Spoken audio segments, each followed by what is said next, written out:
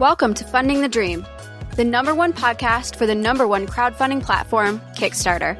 Now here's your host, Richard Bliss. Before we turn to our guest, I wanted to just take a moment to say thank you to those recent Patreon backers. That's particularly Dungeons and Randomness, Kyle Sussenbach, Vindexus, and Lake Leafly, Gamer Leaf, as he's known. These 4 individuals this week became new Patreon backers, and I certainly appreciate it. And thank you for making it possible to keep the inspiration going. And to those who have been backers for a long time, Brian, Albert, and there's a whole bunch of you. Jonathan, thank you very much for the years of dedicated support as the show has continued to grow and evolve. And I appreciate all of the support from all our backers as we continue to find a new audience and bring new content. And speaking of new content, tell you what, let's go back to our regular scheduled programming. Welcome to Funding the Dream on Kickstarter. I'm Richard Bliss, the host. This episode that you're listening to is also being simultaneously videotaped, and if you're a Patreon backer, you'll be able to watch it. If you'd like to, you can watch the video, or it'll be available on my YouTube channel long after the Patreon backers have had a chance to enjoy it. My guest today is someone who has been on the show almost since the beginning, with a variety of their projects over the years, and it's always been a pleasure to have him on the show. I'm joined by Robert Burke from Robert Burke Games. Robert, thanks for joining me. Hey, thanks for having me, Richard. Good to see you. It's good to see you, too. It has been a little while. I think the last one was Battle of Souls. Yeah, Battle for Souls was a while ago. I don't know. I did a second edition on Kickstarter since the first one, when I talked to you last, I think. Yeah, I think we did Battle of Souls was the first one that we've done. Now, you have the Kickstarter. We're going to talk about your Kickstarter project, and we're going to talk about some of the lessons that you've learned. This is Silver River is what it's called, right? Yes, the Silver River, a 4X game. A 4X game. It's going live on Kickstarter. Is it, at the time of this recording, is it live now, or is it going to go live? It is live right now. It's live until April 5th, and it's about a little over 90% funded. Okay, April 5th. So we got a couple of weeks from the time of this recording. We'll get the episode out so people can watch that.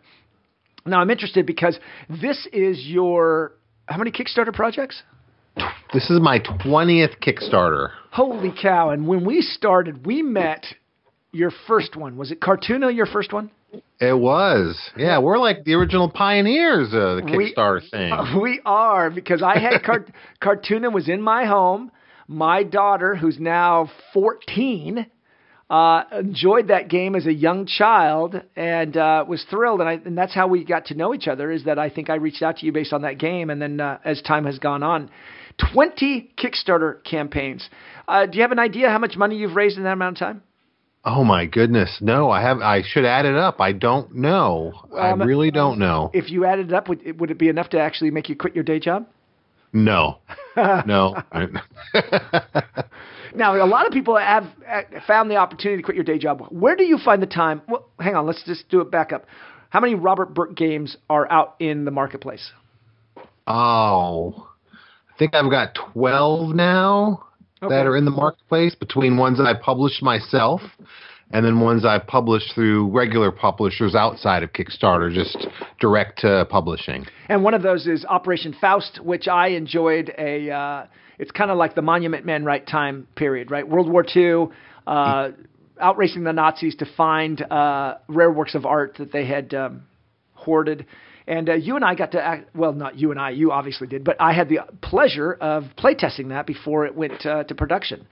Yeah, that was a fun time. You kind of showed me some things that I needed to fix, if I remember correctly, that I resisted at first. Yeah, you did resist. And just so you know, I think that's the last time I play tested a game, just so you know. Because I realized I do not like playtesting. There's a playtesting group here in the Bay Area. Jeremy Commander, who's on the show often, does it. It meets the second Thursday of every month.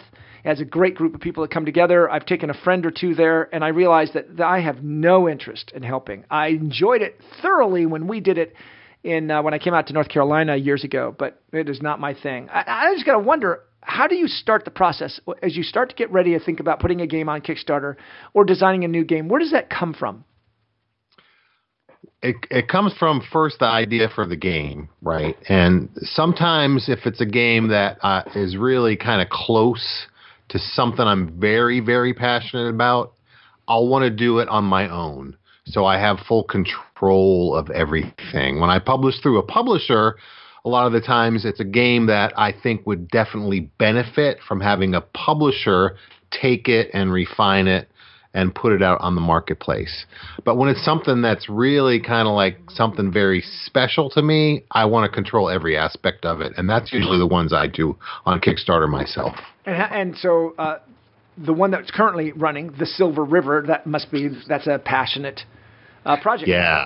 Yeah. So 4X games are probably my favorite. My favorite board game is definitely TI3 or TI4. But before that, the original Masters of Orion video game really got me hooked on 4X games from the beginning. That whole idea of expanding in a galaxy with an alien race and building a civilization and having this kind of open world sandbox where everything is involved. Politics, technology, civilization building, economies, everything is there.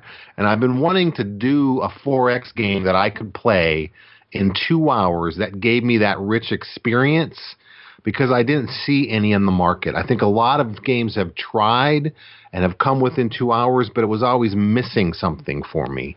And I have a good friend, Nate Bivens. I think you know Nate Bivens as well. Yep, I do. Mm-hmm. So he's very passionate about 4X too, and we love to play them, and we never get them to the table, maybe once or twice a year because they're so long. So we said, you know what, we're going to make one. We're going to make one for ourselves. We're going to make the game we want that includes everything we love about 4X games, but we're going to be able to play it in 2 hours. So every design decision we made, we always ask that critical question, does it speed up the game? The answer had to be yes every step of the way through the whole process. So that's how this one started. And Masters of Orion, I wasted many hours of my youth playing that game. I'm not going to say wasted, because looking back, there's only a couple of games. Age of Empires, and then Masters of Orion were probably the two games that identified clearly. I don't play video games as an adult, but those were the games I played when I was a young person. And then I was going to tell you that I got involved with 4X games in the late 70s because my mother was going to the university to get her degree, and I was in high school, and she would take me along at night. She went to night school, and I'd get to sit on the computers. This is in the late 70s, and we played a 4X space game that was based on the Star Trek universe, but it didn't have. You had to refresh your screen to see everything move. So everything was in line art on the screen, and it was only two-dimensional. But you were colonizing planets, bombing planets, different races. And when you joined, you got assigned to a race, and then that would be part of your team. And you're out there doing all of that 4X stuff. And that was in the 70s that I was on the internet playing these games with people all over the world, which is kind of makes me how old I am, that I was able to do that in high school in the 70s. Tell me, what makes a 4X game so difficult to design in time? Because that's your main constraint. Yeah, I think we found there was a couple things. One is, a few things. One is that all the decisions and pathways that you have in a 4X game leads to a good deal of AP. So in the Silver River, we kind of solve that with simultaneous production and then production allocation, and that drives your actions. So players do that at the same time. Also, there's this slow build-up in 4X games where you start with basically nothing and have to build yourself up, right? And there's that kind of long slog in the beginning until you get your engine going. We kind of solve that by, you're starting with some cool stuff right off the bat to get going. That's part of it as well. In games like Twilight Imperium, there's this propensity to want to delay, because you want to be able to wait until everybody goes out and around so that you can then act freely, and other players won't be able to respond to you because they have already passed, right? So that's, I think, one of the big things that makes a game like TI3 so long. And we kind of turn that on its head to reward players for finishing a turn early. When you finish a turn, you start going up on this domestic investment track, and it represents kind of investing in your own empire at home domestically, like you're investing in the arts or education or infrastructure or social programs. And every turn it comes back to you while everybody stays in and you've gone out, you're going to gain some one-time benefit every single time. So that kind of puts pressure on the other players through the gameplay to say, I got to hurry up. We got to finish this round or he's going to keep getting stuff for free. So that was a kind of unique thing that Nate came up with that speeds it up as well. I think that's a great idea. When we're doing a 4X game, first of all, let's explain to the audience, most of them who are gamers will know, what's a 4X game? What does that mean? Well, 4X stands for, I'll go through it. It stands for explore, right? Usually that means you're exploring other planets to find out if they're habitable and discover things. You are exploiting those planets for resources and building an economy. That's the exploit. That's the second X. Then there is an expand, which is actually the second X. Exploit is the third. Expand is, spreading across the galaxy. You're colonizing more and more planets and increasing your influence. And then finally is exterminate, where you can go to war against other races in the galaxy and exterminate them if you so choose. So all of those are included in this game in a big way. So you do not have to exterminate, though. It's always up to you whether you go to war or not. You might choose not to go to war ever, and you can still win the game. There's lots of different paths you can take, but all 4 X's are represented. Got it. All right, and then this is something that you've been able to do. Is there something different about this Kickstarter that you've done than in the past? Well, this is definitely the biggest Kickstarter I've ever done. What's your definition? And, what do you mean by that? Just the it's the biggest amount of work is what I mean that has gone into it. And it's definitely the biggest game I've ever made as well. It's been, in testing for 2 years now. So a lot of time has been spent on the gameplay. I do think I've learned every time I do a Kickstarter, I learn some things, and Kickstarter has changed even since my last one. People who are backing projects on Kickstarter now, it's not like it used to be. They expect a finished thing, right? They want to see a game that is completely done, graphic design, all the 3D renderings show exactly what they're going to get. That's the expectation now. And this, I did this like all my previous ones where I still had graphic design left to do. The game was done from a playability standpoint, but I think that hurt me a little bit too. I've got a lot of feedback like that graphic design is horrible. Well, it's not done yet, so we're working fast right now to try and get that stuff in front of people so that they can see, hey, we're working on this, right? And it's going to be complete and beautiful before it's manufactured. So, we spent so much time on the gameplay, and when it was finally ready, we were very excited to get it out there. But I think today you got to go the extra step and have a finished thing before you put it up there to really maximize the audience that's on Kickstarter now. Well, I've also noticed on your stretch goals, you've done, I don't know if it's unique because I haven't been paying attention, but some of your stretch goals are time-based, not just milestone-based, but time-based. Yeah, that was an idea I just got from Jamie's blog. Right. Of course.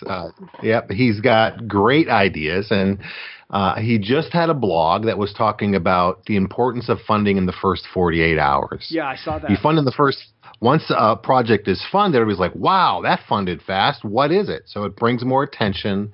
Then you start hitting stretch goals, and it drives that kind of loop, right? That positive loop that gets people excited and drives it higher and higher.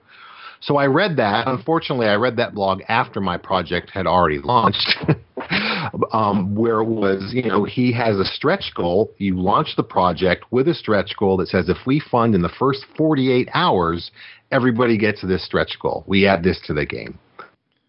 And I thought that was a brilliant idea. Way better, in my opinion, than doing like an early bird where people miss it and then they're mad because they missed it. Right. Yeah.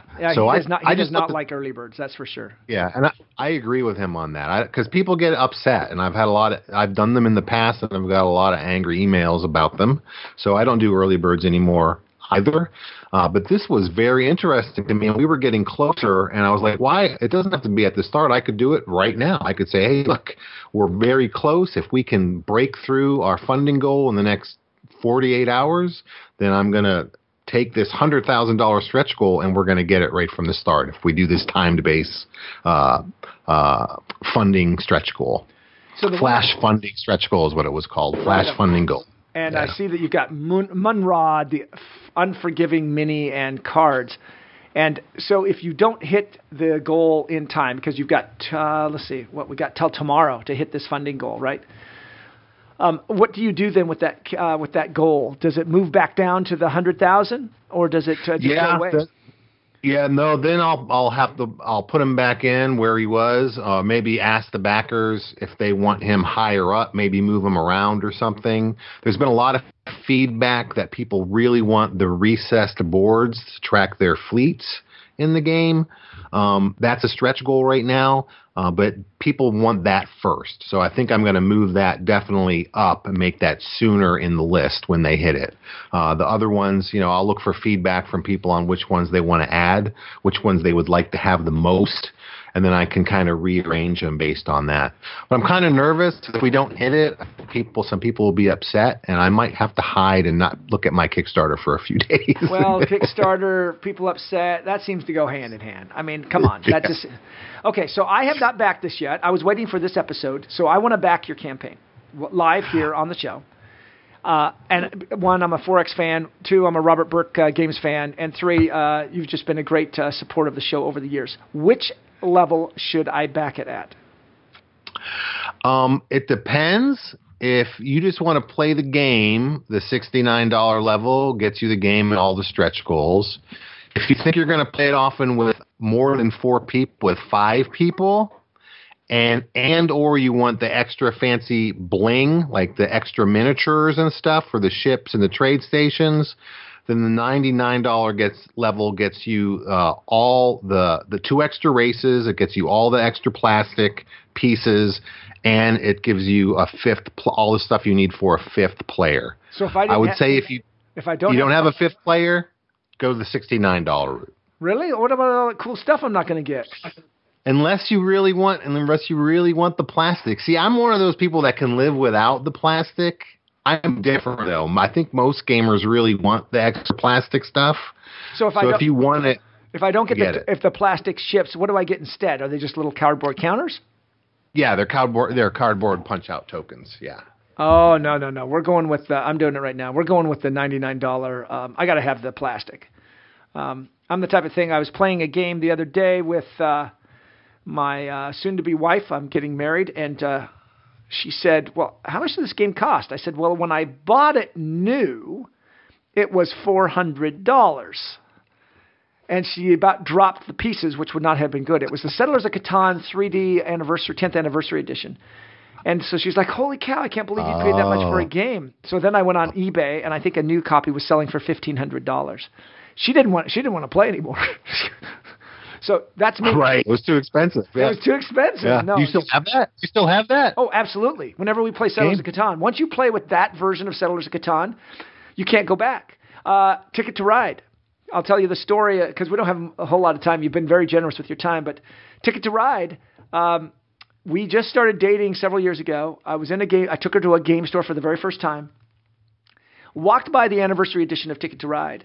And I just casually said, I'd love to have that someday. But I couldn't justify, because I owned all the Ticket to Ride. I couldn't justify spending $100 on another copy of a game I already owned. Right. So, unbeknownst to me, we walked away. She, not knowing anything about the game industry at the time, she does now. She's much more extensive, and she beats me regularly at any game we play. But at the time, she didn't know anything. She goes back to the game store a couple of months later. And she walks in by herself and says, "Look, I need to buy a game for my boyfriend. All right? What's the game?" "I don't know." "What's it called?" "I don't know." "What's it about?" "I don't know." And they're like, "Okay." She said, "But you had it sitting over there on display about 3 months ago. It's about this big, and it cost $100, and it was black."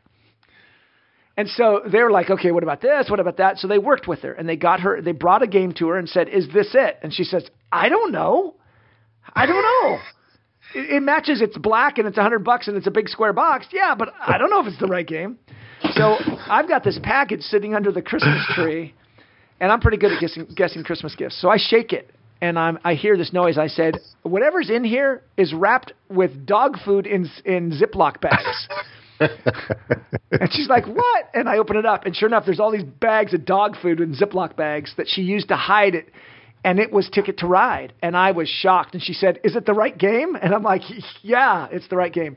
Robert, now, to tell the story, now we go to that same game store. We walk in, and the manager's like, Stephanie, how's it going? What's going on? She's like, great. Hey, you got any more clear Dragon Shield card sleeves? Because I ran out from my other game, and I don't like this new version. And so this is her. I just walk away because I'm like, oh, my gosh, that's she now lives in this. And they are all excited. If I show up, they're like, hey, where's your wife? I'm like, yeah. She couldn't make it. So there you go. There's my story of. Yeah, I know how that is too. My wife is more loved than me, but that's okay. But in the game industry, I'm like, wait, that's where I live. So it's been good. Especially in the game industry. In the game industry. So we are out of time. Robert, do you have some time to stick around for just a few minutes as we record some content for Patreon? Yeah, of course. Absolutely, Richard. It's been great. It's great to talk to you again. I'm so glad you're doing these shows again. Very excited about it. I appreciate that. You have been on the show many times and supporting of it, and the amount of love and outreach that I've received from so many people has been great. And so thank you for being on the show. And then we'll catch up here just after the show's over. All right. You've been listening to Funding the Dream on Kickstarter. My guest has been Robert Burke from Robert Burke Games. His Kickstarter project, The Silver River, is running live on Kickstarter now as a 4X game. I just backed it. You heard that go live here as I was on the show. And then I have the opportunity of sitting down and chatting with him. If you'd like to see this video, because this episode has been recorded in video, you can go ahead and become a Patreon backer and take a look at that. Also, if you'd like to join us in the conversation, you can find us on our Facebook group, Funding the Dream on Kickstarter Facebook group, where we can have a conversation. Thanks for listening. Take care.